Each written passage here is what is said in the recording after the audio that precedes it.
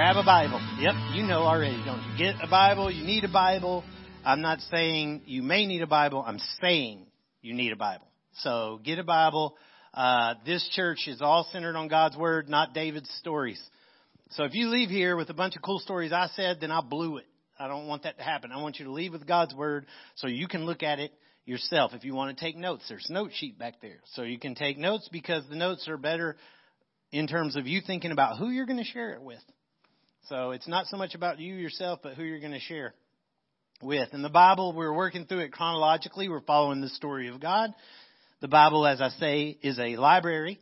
It is not a story book in a sense. It is a story, but it's not chronological. So what we're doing is we're walking through it chronologically, and looking at the story of God as we go through it, which so far has been pretty consistent, but it'll get choppy eventually. But for now, it's been pretty consistent because Genesis flows pretty well. So we looked at who God was, like the Trinity, who He is before creation. Then we looked at His act of creating and how He created all things, including mankind. We looked at how sin came into the world and how God promised to Eve that a seed of woman would come and would provide salvation, would set things right, would defeat the enemy, would restore. And she has two children. Cain kills Abel, the two boys. Cain kills Abel. Cain is exiled. They have more kids, Seth being the one in particular, because through Seth, the seed continues on down. Things over generations get worse and worse and worse until we come to the days of the flood. Already talked about that. God wipes everything clean. And then begins again with the family of Noah outside of the ark. And then they begin to reproduce and have kids, and things begin to grow again. And we skip through a lot, but that's cool because you got a Bible. So you don't need me. So you can read it in your own Bible. But as things begin to go forward and move into what's next, God chooses a new type of relationship between Himself and man.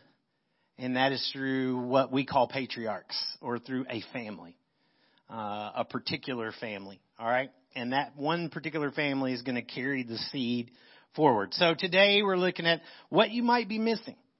That's what I'm calling it. I want you to let that think through that a minute, and we'll talk about it as we go. But what you might be missing. So if you're in Genesis chapter 12, look at, we're not in Genesis chapter 1, Dave. You said it like 5 times. 12, verse 1 says, "Now the Lord said to Abram, go from your country and your kindred and your father's house to the land that I will show you.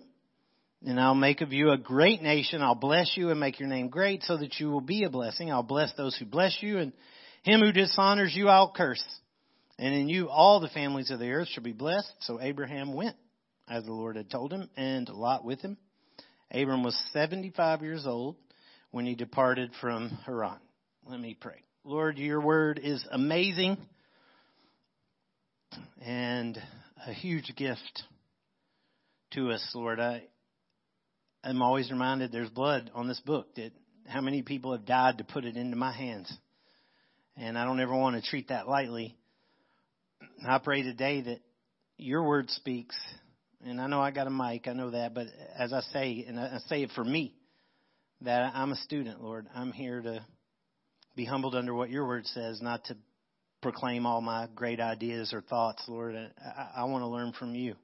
So I pray you speak today in a way that we can learn, all of us. In Jesus' name, amen. So some years ago, I got to go to Senegal in West Africa and was part of this little discipleship group of men who were from all over North Africa. And they were in countries where where it's illegal.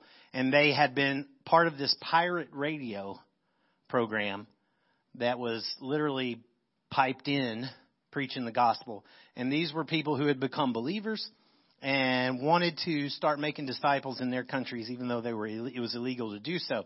Senegal is not a free country necessarily, but it's less oppressive. So it was still dangerous, but not as dangerous to be there. So they all kind of gathered there for this conference in Senegal, and me and some others got invited to go be part of it, about 3 or 4 of us.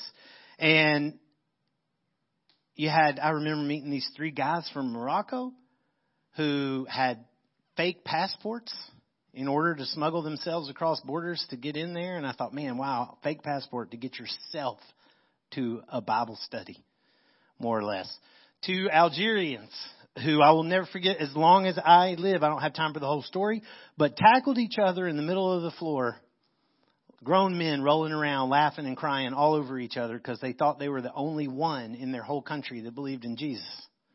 I always think about that. Both of them claim to have visions of Jesus, like literally see him. I don't doubt it. So, but before you ask for that, I always remember that's what it costs sometimes. You know what I mean? So be careful, you know.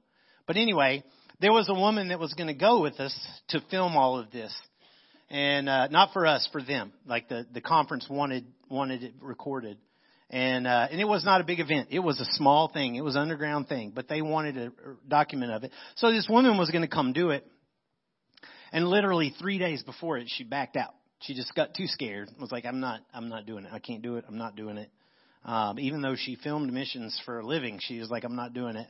And there was a guy, his name's Cody Richardson, that, you know, was part of our church, was in a discipleship group with me. He was a believer. He'd been baptized. He had a wife and multiple kids. But he was starting to kind of get into video as a hobby almost. And we asked him, would you be interested in going? And he said, absolutely. Now, that meant in like 2 days. So he's going to risk losing his job, and he thought he was going to. And we were like, man, we don't want to cost you your job. You got kids. He goes, I don't care. I'm going. And he did go. Did a fantastic job. And since then now, this man has gone on to full-time career doing video and has worked for and is working with some of the largest churches in the nation doing video work for them.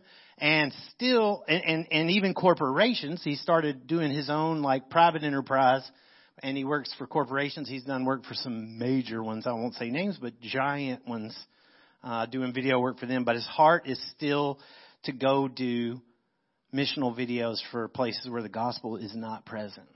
All right. So this guy said yes. So today I want you to think about, I want that to be the question that sits on you. What if you said yes? Like just let that question sit right on top of you today. What if you said yes? And on the sheet back there, as always, I put a little thought to remember, and this is what it is. If we respond to God's call and become His disciples, if we respond to God's call and we become His disciples, then we have the opportunity to walk with Him into a future that's designed for us. But we have to listen and we have to keep walking.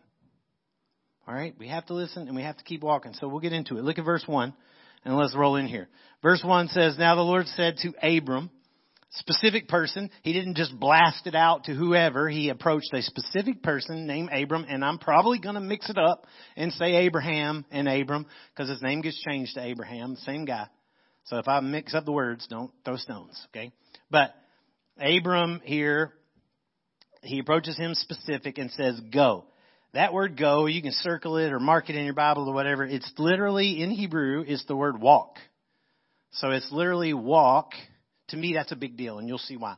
It's literally walk from your country or your land and your kindred, which means your heritage. So your land, your heritage, and your father's house, your home. Knocks it all out. Your country, you could say, your heritage, your background, and your comfort zone, your home, like where your family is, your responsibilities there even, to the land that I will show you. Now, the time period's important. It's around 2100 BC or something like that. There's already been 7 Egyptian dynasties that have risen and fallen. The pyramids are already there. The Chinese already have a written language. The Aborigines in Australia have already lived for centuries at this point in time. In Peru, they had already built cities that were already in decline and disappearing. The Middle East had settlements and cities and towns all over it that were unique cultures. The Sumerian Empire had already risen and fallen. Babylon had already become a major city, risen and fallen, but not completely because they'll come back. The point I'm getting at is Abraham wasn't living in some cave like a caveman, with a half brain. This was a time when civilization was in full existence. There were weapons. There was the wheel, there was fire, there was artwork, there were clothes, people were into fashion. I mean, things like that already occurred. There was agriculture, there was architecture, there were shepherds, there were poets, there were musicians, there were kings, there were slaves. The world was a functioning world at his point in time. And his family might have been nomads. That's what we think of when we think of Abraham, probably, living in tents and stuff, but not originally. They were from this place, Ur of the Chaldees. They were in a place, and you can look at this back up in your Bible and you'll see it, but they had roots in a city, in a place which we know to be part of Babylon. Terah, his father, was an idol maker. Joshua 24:2 talks about a little bit about him being one who served idols.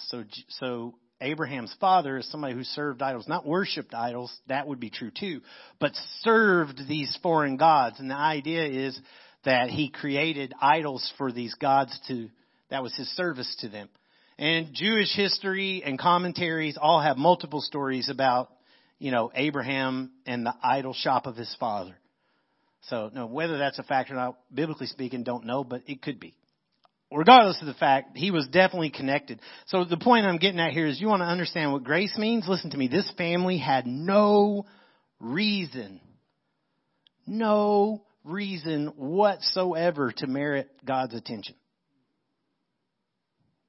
Just think about that a minute. I always think about that first before you get all of Abraham by faith and whatever. But he had no reason to merit God's attention. Like what was it that got God to look at him? You won't see this on your screen. Turn to Ephesians chapter 2 really quick. Turn to Ephesians chapter 2. Some things will be on the screen, some things won't. You know how we do? That's because I want you to look at your Bible or scroll to it or click to it, however you do it. Ephesians chapter 2. This to me is probably to me it is my favorite 10 verses in the Bible. We're not going to cover all 10, but an amazing picture of the gospel. Ephesians chapter 2, verse 1. Paul writing says, you were dead in your trespasses and sins. What do dead people do? Nothing. At best, they rot. Nothing. Dead, in which you once walked, following the course of the world, following the prince of the power of the air, the spirit that's now at work in the sons of disobedience. In other words, you were doing the same thing Satan was with your life, whether you know it or not. Why? Because you're dead. Verse 3, among whom we all once lived. So Paul's putting himself right there. I'm not throwing stones at you. I'm the same way. All of us were in this state. And he says, we were carrying out the desires of the flesh and of the passions of the flesh and the desires of the body and mind. He's saying we were doing if it feels good, that's what we were doing. We were making our judgment calls in life based on, is it helping us or hurting us? That's what we were doing. And he says literally that we were by nature children of wrath. That doesn't mean we were fighting all the time. That means we were by nature under the wrath of God. Sinful. Like the rest of mankind. So that's all of us. Every single one of us. And then the most amazing words, right? But God, being rich in mercy, because of the great love with which He loved us, even when we were dead in our trespasses, sins, He made us alive together in Christ. By grace you have been saved. That is what it means to be saved by grace. That's what happened to Abraham. He was dead in Babylon, and God approached him. And by grace, he was saved. By grace, listen, in God's kingdom, listen to me, grace always fuels faith. It's never the other way around. Your faith will never earn grace. That defeats the purpose of grace. Grace always fuels faith. And God chose Abraham for reasons that we don't know beyond the fact that He loved Abraham. That's it. Now, this is not a call to full-time ministry. It's not like Abraham's been a believer for 10 years and he's gone to seminary and now God's calling him to ministry. That's not what this is. This is not about him being called to a pastor or being called to be a missionary. This is just a call to faith. Like we would say, this is salvation. This is a call to be saved. This is just a call to faith. But that call, and this is where we mess up, always comes with a walk. Do you see what? And when I say we, I genuinely mean we. We tend to, especially here, not here at the church necessarily, but here maybe in America or in the modern church world, we tend to put like this wall between being called to get saved and being called into ministry. Like I'm called, God called me out of the darkness and saved me. And now what? Well, I'm waiting on him to call me into ministry, maybe, but I don't think I'm called into ministry. Or I don't think I'm going to see. We put this disconnect. There's no such disconnect in the Bible. It's not. It doesn't exist. It's not there. There's no such thing. Every call to faith, there's a call to walk. Every single one of them. It's not that the walk saves you. The walk is evidence that something happened. Man, something happened in my life, man. Something happened in my life. God came to me, and because of that, that's why you see me walking this way. Or that's why you see me walking over there. Or doing this thing. But what do you think this encounter with Abraham was like? What do you imagine? Do you imagine he heard a voice from heaven? Do you imagine that he was looking at the stars and he just heard God whisper in his ear? Do you imagine he just had this overwhelming feeling in his heart? Or do you think God actually came up to him? Now, if you've been tracking with us, you know God does actually do that. And did do it already in the Old Testament prior to this. And you'll see that he'll do it again in Abraham's life and in the lives of some others that we're going to look at. But either way, Abraham trusted that this person or voice or whatever was God. And that he was exactly who he said he was.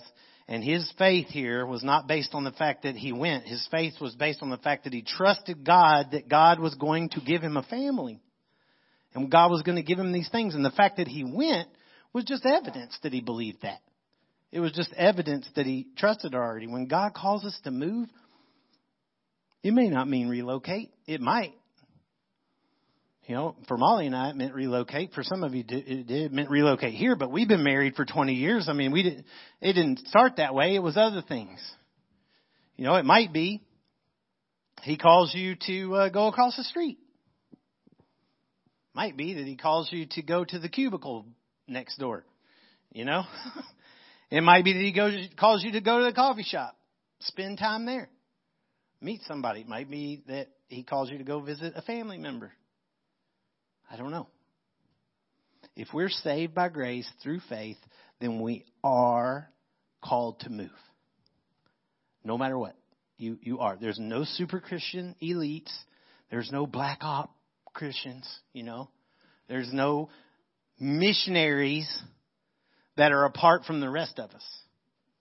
Like these are the super missionaries. Those people don't exist. That's not true. We make them that way. That's not the case. It's not biblical. But I'm sure for Abraham too, there were long years, and you'll see some long years where he didn't hear anything from God, and he may have been questioning or struggling or wrestling. So here's my question. Why walk? I think that word is really significant being there, and I really wish that the translators left it as walk, just my opinion. But you get the point. He's saying go. But walk, I think, is a big deal. We think Abraham was just blindly wandering around until God pointed, no, this way a little more, you know, or whatever. But that's not what it says. It's saying, I will show you. What he's saying is, let's do this together. Let's take a walk. You know, my kid has grown up and moved back to Tennessee with her daughter, my granddaughter now, and her husband. God, I can't think of anything that would mean more to me than her stand right here right now and say, hey, can we go for a walk? I'll drop this phone and walk out on every one of y'all right now. Drop this microphone and walk out on it.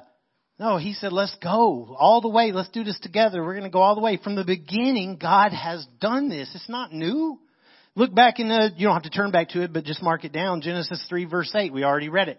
In the garden with Adam and Eve, they heard the sound of the Lord God walking in the garden. Means it was familiar sound. They were used to him walking with them in the garden, physically walking. What did he look like? I don't know. We don't have to go there. We just know he was present. Genesis 5:21. We didn't go over this, but you may be familiar with it. In the list of names, when Enoch had lived 65 years, he fathered Methuselah. Enoch what? Walked with God, after he fathered Methuselah 300 years, had other sons and daughters. Thus all the days of Enoch were 365 years. Enoch walked with God, and he was not, for God took him. So we always get focused on that whole God took him thing. But let's just back up. He walked with God. Like, what did that look like? That just mean him and God were cool? Or did God actually come walk with Enoch? Don't know, but either way. Genesis 6, verse 9. We did talk about this. These are the generations of Noah. Noah was a righteous man, blameless in his generation. Noah walked with God. Genesis 17. This is ahead of where we are. Verse 1. When Abram was 99 years old, and the Lord appeared to Abram and said to him, I am God Almighty. Walk before me and be blameless. That where it says before me, it means in my face, in my presence. So the idea is he appeared. What does appear mean? Didn't say he heard a voice. He said appeared. Appeared means it wasn't there. I didn't see it, and now I see it. It appeared. He appeared. What did he look like? Don't know. Not the point. He appeared, and he said, walk in my presence. Walk in my face, sort of, not in an antagonistic way, but in my presence. That's what he's saying. Ultimately, we know that God takes on flesh, born of a woman, and walks, right? Jesus, he walked. Think about what that was like. Listen to me, man. Think about what that was like as a disciple to literally walk everywhere with Jesus. Not, hey, I'll meet you over in Capernaum in about a day. Or I'll meet you down in Jerusalem in 6 or 7 hours. Like it was like they walked everywhere. Not going to jump a horse and race off together. See who can get there first. There's no quick like nap on a flight and then we land and we're there, Not wearing headphones or playing games. Like the walk was the best part. The walk was the time. In fact, for the disciples, I'm just betting, but for the disciples, I would think the walk was better than the arrival because when they get wherever they're going, there's work to do and crowds everywhere and all that stuff. But they got to walk with them, man. What do you think that was like? In our world, walking's like a burden or exercise. I don't know. If we want to get there, if there's somewhere to go, we're taking the fastest route, right? And if we can, we're going to take a nap on the way. Walking with God, it's more than just a lifestyle, guys. It's a direction in life. It's a destination in life that you're aimed towards. It's something that you're aimed towards and you're walking there. And even if you aren't sure about the details, as you take one step and another step, the details might get a little more clear and a little more clear. And there might be changes that come or things as it does get clear. But the point is you set your feet forward with intent to get there. That's the thing. So what you might be missing. If you're not walking, what you might be missing. Hearing from God. Learning to recognize Him. If He did appear, would you even know it? If He did appear, if you say, well, He never appeared to me. What if He did? What if He did? What if He did? What if you have talked to Jesus eyeball to eyeball? Would you know it? It says black and white in the Bible that occurs with angels. If it occurs with angels, what makes you think it couldn't occur with Him? Learning to see Him, learning to find purpose, gaining something new in your life. I mean, those are things that come with taking this walk. You feel like God's distant. Maybe that's you. Maybe you're like, man, I don't feel like God's anywhere close to me. Guess what? He's omnipresent. So the problem is not with Him then. He's not far from anybody, Romans says. He is right here. He's always present. The problem is what's distracting you. Yeah, I know we're going to get nasty a little bit. What's distracting you? And when I say you, understand, I'm talking about me too. And I'm not saying that humbly. I'm saying that literally. But John Mark Comer wrote a great book called The Ruthless Elimination of Hurry. And he said this. He said, attention leads to awareness. I like that. Attention leads to awareness. If you don't feel like God is close, like you're not aware of God's presence, then attention is probably the problem. He said this, he says hurry is the key to distraction, and he gives a test to see where you are. And I'll tell you right up front, I fail all three. Okay? So you don't have to be shamed. Number one is, this is just his little silly test. But he says, do you move from one checkout line to another because that line looks shorter than the one you're standing in? I see you smiling. I know. Definitely 100% on that one. Do you count the cars in front of you? Oh, so bad. So you can either get in the lane that looks like it's the least or is going the fastest. So on that one. And our roads don't help because we have straight roads. So I can see a long way ahead if I do this, and this. And then do you multitask to the point of forgetting a task? Yeah, or tasks.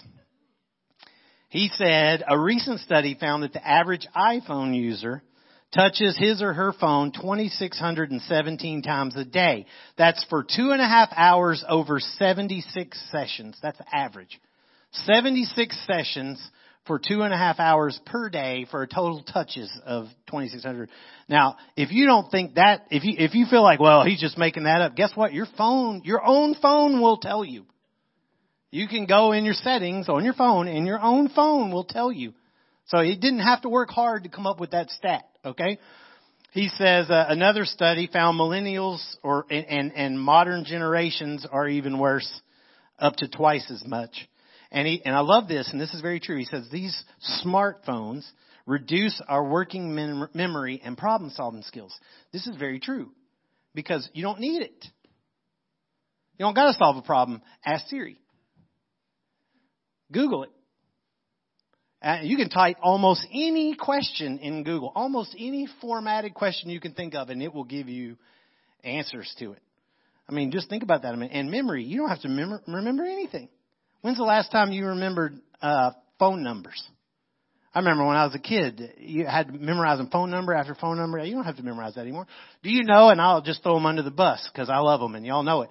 But students at the school where we work, there were 3 of us and where I volunteer. I'll never forget being at football camp this summer and 80% of them didn't know their address. Not even kidding you. Am I wrong, guys? Did not know their address. And we were having them address letters to their parents, written letters. They were clueless what to do with an envelope. Like the whole return address thing. No idea what these are high school kids, guys. High school kids. And I'm not throwing them under the bus. It's the generation they're in. They don't need to send a text, send an email. You know, I don't even have to touch it. I can just tell Siri and she'll do it. Anyway, he goes on to say, guess how much time the average American spends on social media? 705 hours a year. On TV and video, 2,737 hours a year. Now, let me put that into perspective. And these are 2018 or older, by the way, stats. So by now I'm sure they're worse. Consider that, and these are other stats. Consider this. The average person can read the entire Bible in 70 hours. 70 hours. 705 hours on social media. The average person can read the entire Bible in 70. Guess how much time the average Christian spends praying per week? 1 minute. 1 minute. Average pastor, 7 minutes. You think we're distracted? I wonder what life would be like if we devoted that amount of time to learning to hear God speak. You think you'd hear him? Think you'd recognize him? What do you think your walk would be like? You know, have you started walking? That's my question. Have you started walking? Or did you put him on pause with the very first step and say, hey, look, I'll get there. Maybe you don't even remember the first step. I can tell you what the first 2 steps are for everybody. I can tell you that because that's easy. First 2 steps for everybody are exactly the same. Be baptized and then make disciples. That's it. If you're never been discipled, you need to be discipled so that you can in turn make disciples. That's what we're all about as a church. That's the first 2 things. Are you called to Africa? Are you called to India? Are you called to be a pastor? Are you called to be a worship leader? I don't know all that, but I know that if you are called by grace through faith,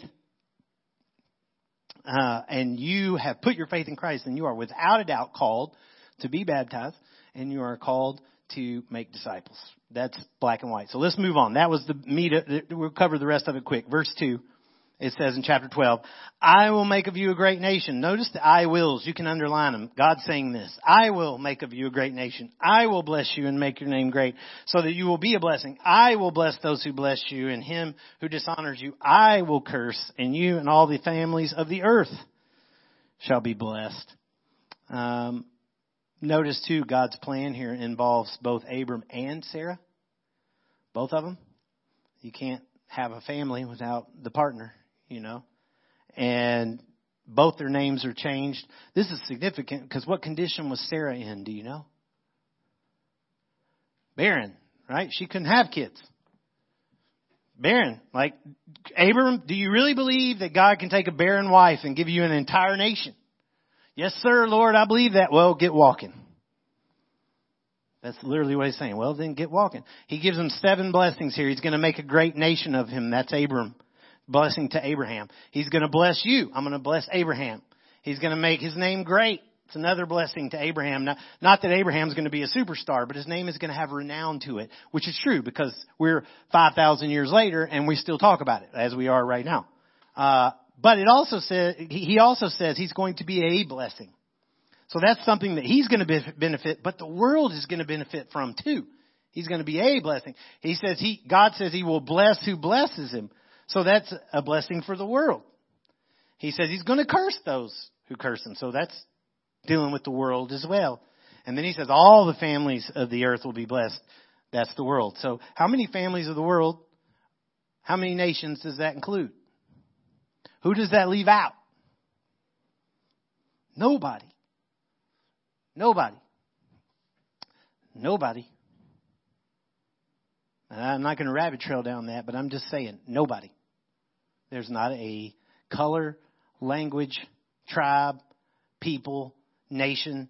That includes Iran, Russia. That includes the people we don't like. It includes the people we love. That includes the people we don't know about. Everybody on the earth. And notice the blessings, the curses and stuff are not some power Abraham has. This is all things that God is going to do. And Abraham does nothing. These are all things that God is saying, this is what I'm going to do through you. This is what I'm going to do. So what might you be missing? What might you be missing? God using you to bless others. Has it occurred to you that your walk might not be about you? It might just be that he's using you to bless others. And I can tell you right now, for the record, it's not about you, but that's beside the point. Look at verse 4. So Abram went. Love that. So he did. He went as the Lord had told him. And Lot went with him. Abram was 75 years old. That's a real time 75. It's not a time when people live to be 500 years old. He was 75. I don't know how old you are, but if you feel, usually by the time we get in our 60s, we're done. Well, he was just starting. Okay. But here you go.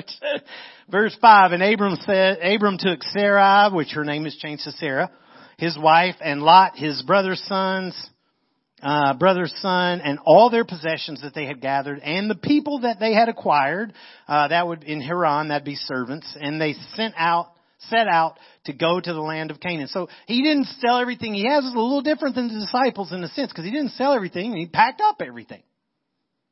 Packed it all up. So God's not like explicitly saying that you got to suffer and die and go without everything. In this case, Abraham packed it all up and took it too. It's fine. He went to a specific place, land of Canaan. But the key here for me is notice that he didn't do it alone. We don't have to break down who all these people are, but he did it with people. Now, do you think they gave him a hard time? Yup. You know what I'm saying? If his wife was a normal wife, now I'm just joking, but I'm just saying, I guarantee you, I'm just kidding. I guarantee you there are times when they were super supportive and there were other times when they're like, where are we and what are we doing? You know what I mean? But he didn't do it alone. Listen, there's no Lone Ranger faith, man. I know a lot of Christians out there that feel like they don't need church. They don't need that even if they're like an evangelist or some kind of superstar preacher or something, they're like, they don't need all that because they're out there doing it. They're on the front line. That doesn't exist. God always, even when he calls here, he's always calling family. If it's not literally your family, it's a spiritual family. You're supposed to do this thing together. You're supposed to. Think about the weight of this moment, guys. This is the birth of Christianity, Islam, and the Jewish faith, modern day. All trace back to this moment. All three of them. Three largest beliefs in the world all trace back to this same moment. And we're in a dangerous little space because we as Christians want to believe that the Jews are worshiping the same God because they look to the Old Testament and they look to Abraham. But so do the Muslims. But we would not put him as God. But we get tempted to put who the Jews worship as God. And y'all know me, I love the Jewish faith, the Jewish people. And I've been to Israel, and a lot of what we do is based heavily and historically in Hebrew and stuff like that. So I'm not slamming anybody. I'm just making a point. It's not the same person. And I can prove that because Jesus said so himself. We worship the same God that Abraham worshiped. It's not the same God that these others claim.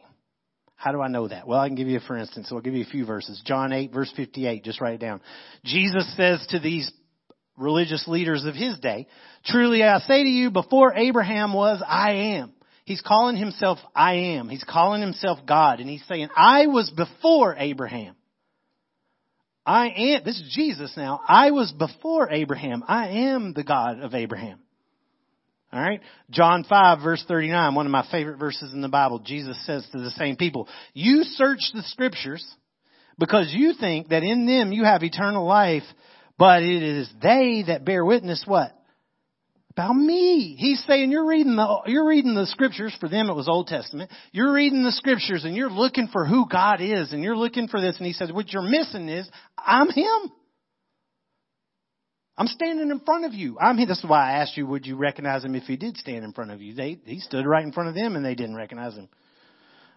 Luke 24, verse 27.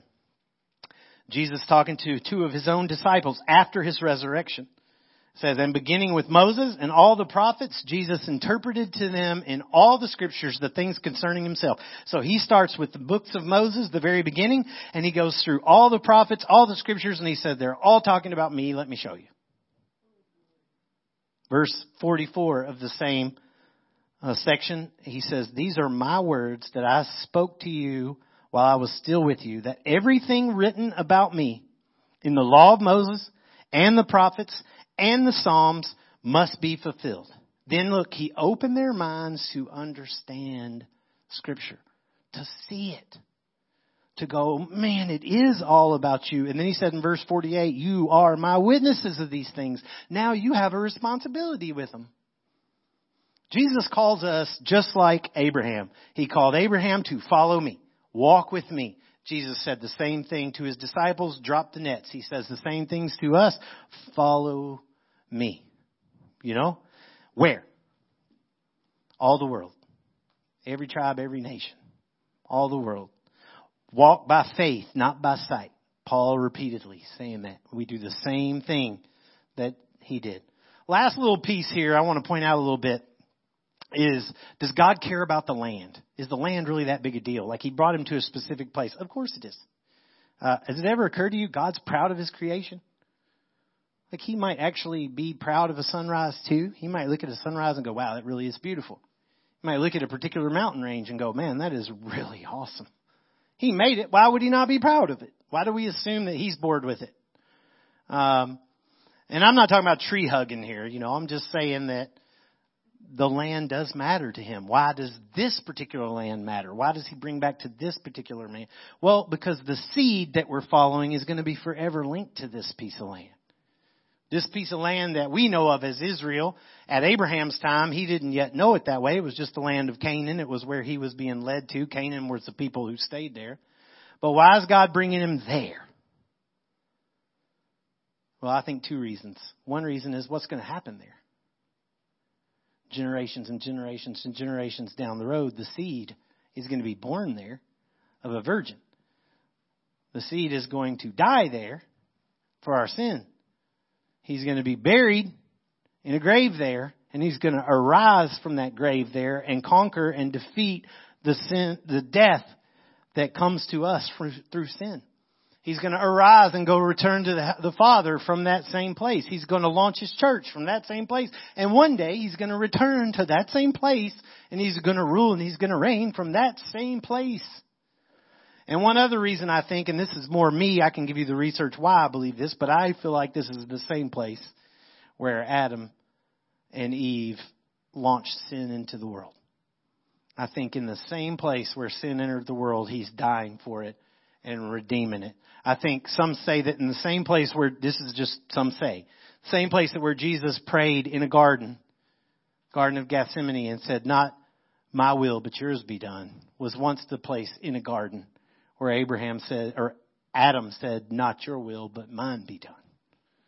May very well be. Don't know. But regardless, the point is the land matters, the man matters, the walk matters, because God has a detailed, intentional plan, and He's calling someone to follow Him in salvation, because He's going to display Himself and bless the world through it. 2 quick verses. Ephesians 2, verse 10. We are His workmanship, created in Christ Jesus, what? For good works, which He prepared beforehand, that we should what? Walk in them. He prepared something for us to walk in. What's that look like? Matthew 28:19. We all know this. Go. Walk, I'd say. Therefore, and make disciples of all nations, baptizing in the name of the Father, Son, and the Holy Spirit. Back the last verse of Genesis 12, verse 6, it says, Abram passed through the land to the place at Shechem, to the oak of Moreh. At the time, the Canaanites were in the land. The land was special. And Abraham was obedient to God, even though it was occupied by pagan people, and he went there. That sounds familiar, right? That's what we're called to do. I'm not slamming anybody. I'm just saying we're called to go to the lost, to the pagan peoples, and show them Christ. Verse 7, then the Lord appeared to Abraham and said, to your offspring, your seed, I will give this land. So he built there an altar to the Lord who had appeared to him. What does appeared mean? Saw Him. What did that look like? I don't know. But he saw Him. He was there. He worshiped Him. He built this altar to Him. It was not about Abraham. It was about the seed of Abraham. Do you see that? So Abraham's son. Abraham has Isaac. Is it about Isaac? No. It's about the son of Isaac. Isaac had Jacob. Is it about Jacob? No. It's about the son of Jacob. Which one? All the way down till we come to the son of who? God. That's right. To Jesus, who would one day be born there, as I said, live and die there.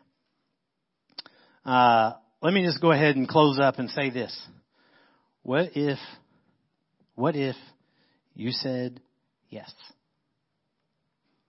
What if you said yes? How's your walk right now? I don't know. You got to check that one out. Are you walking where He shows you? Or are you showing Him where you need to walk? God's not your guest. I'm not trying to be ugly, but He's not your guest. Are you creating environments where you can hear from Him? Are you getting alone? Are you taking walks? Are you a nomad? Are you walking with family? Is there something more important than your faith right now? Well, I got my family to deal with, or reputation or power, or maybe you're climbing a ladder. I don't know. What might need to change in your life, in your walk? I don't know. You guys got to think that one through, and you got to answer that. What might need to change? Maybe that's not you, though. Maybe you're just sick of life, period, being small. And maybe for you, you feel like there should be more to life. I can promise you there is. God can do immeasurably more with your life, because He designed it. Your wife too, maybe. But He can do immeasurably more with your life because He designed it than you will ever be able to do with it yourself. I can promise you that. I can promise you that. But you have to give it to Him. You have to give it to Him. How do you do that? It's by faith. Stand up with me and we're going to pray here in just a second. But it's by faith. And I want to challenge you today that if that's you, if you're the one that's saying, look, I need that. I'm ready for that. My heart is burdened for that. I'm tired of the struggle with it, and I'm ready to surrender to it, and I'm ready to be His. If that's you today, how do you access it? Well, can you admit who you are? Can you say, you know what? I'm not in charge. I'm not the boss. In fact, most of what I take charge of fails. I'm a sinner and I know it. Can you say that? I'm not perfect. Can you say that? Can you say, I trust in who you are? I believe you are who you say you are. I believe you are the one who came and lived and died. I can't explain how, but I believe that you died on a cross for my sin. I believe you rose from the dead. Can you do that? And then can you trust him? Can you trust that that was enough? Like I will never be good enough. I know it, but I can trust that that was good enough. If you can do that, you need to tell him. You need to tell him today. Don't tell me. Tell him. However you want to tell him. And then come tell me. So I want to hug you. And then I want to get you moving into discipleship. Lord, I love you. Your word is awesome. You are awesome. Thank you for the privilege of being able to share it today. And God, I thank you for the opportunity to be in a place where we're free to do that. I pray again, because it's on my heart still, for my brother and brothers and sisters in Ukraine who are also worshiping today around the sound of bombs, very literally. God, I pray you reinforce their joy and give them a sense of supernatural faith that you're in control. And God, we ask these things for your glory in Christ's name. Amen.